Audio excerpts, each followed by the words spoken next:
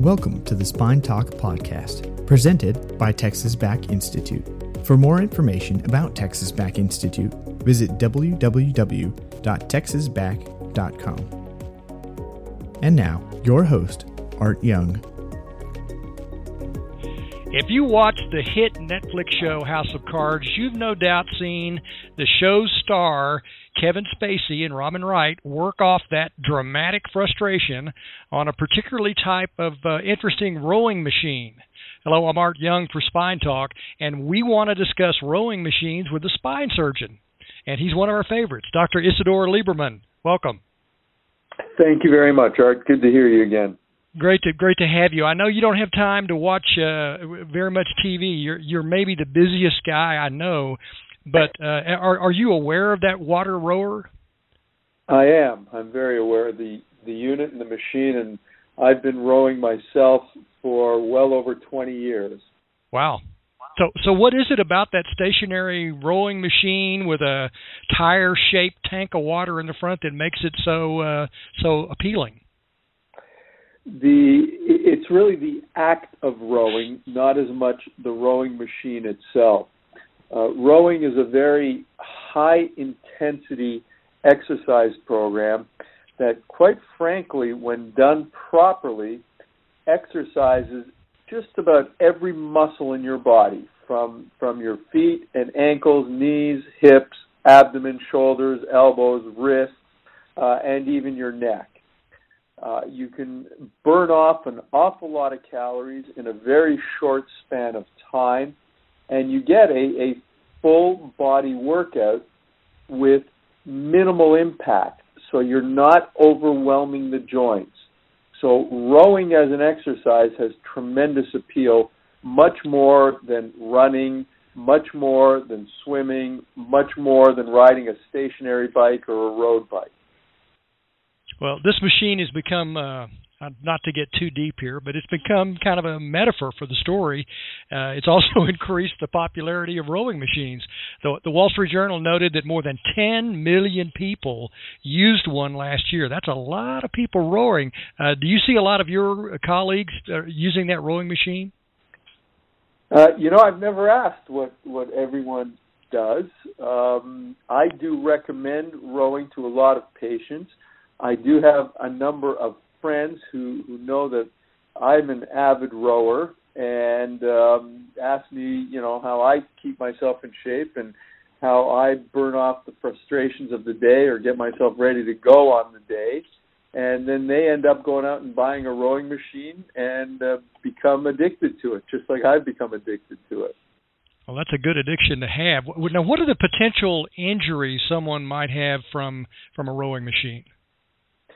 So first and foremost, when you're rowing, you are pulling on the bar, which is attached to the chain, or the rope, which is then attached to the flywheel. And in the one that you're describing, it's a flywheel underwater, so that's what's providing the resistance. There are others where the flywheel is an air resistance, so it's just a big fan that you're pulling. Regardless of the type of machine, what you really need to do is maintain the proper form. All too often I see people in the gym getting on these machines and flailing their arms, flailing their back, flailing their legs, and they're going to be prone particularly to a low back injury because you've got to keep the stability of the pelvis. Your abdominal muscles have to be tight. Your back muscles have to be tight. And you really want to be pushing with your legs. You don't want to be pulling with your lower back. So the form is critically important. The second thing is the stirrups that you have your feet hooked into, or the foot plates that are there. You need to be wearing proper shoes, and you need your feet strapped in. They have to be secure. Because as you're pulling back, as you're pulling forward, you don't want your feet moving all over the place because you will twist your ankle if you're doing vigorously enough, but you also end up pulling and pushing in opposite directions, so you don't want to injure the tendons in and around the ankle and feet when you're doing this. So those are the two big areas where I see individuals hurting themselves because they're not using the proper form, keeping their back straight, their abdomen tight when they're pushing with their legs in the rowing stroke, and not having their legs strapped in or their feet strapped in properly. Mm-hmm. Now, can there be too much of a good thing? I mean, how long should typically someone in reasonably good shape stay on a rowing machine without, to avoid straining their back? Well, if you've got the stamina and you're using proper form, you can stay on the rowing machine till you exhaust your stamina. If you've got poor form, within 30 seconds you're going to be hurting your back. So it all depends on how good a condition you're in. I know individuals that can be on a rowing machine for 45 minutes to an hour without even breaking a sweat. Now, a lot also depends on how much resistance you're rowing against and how much force you're putting into it.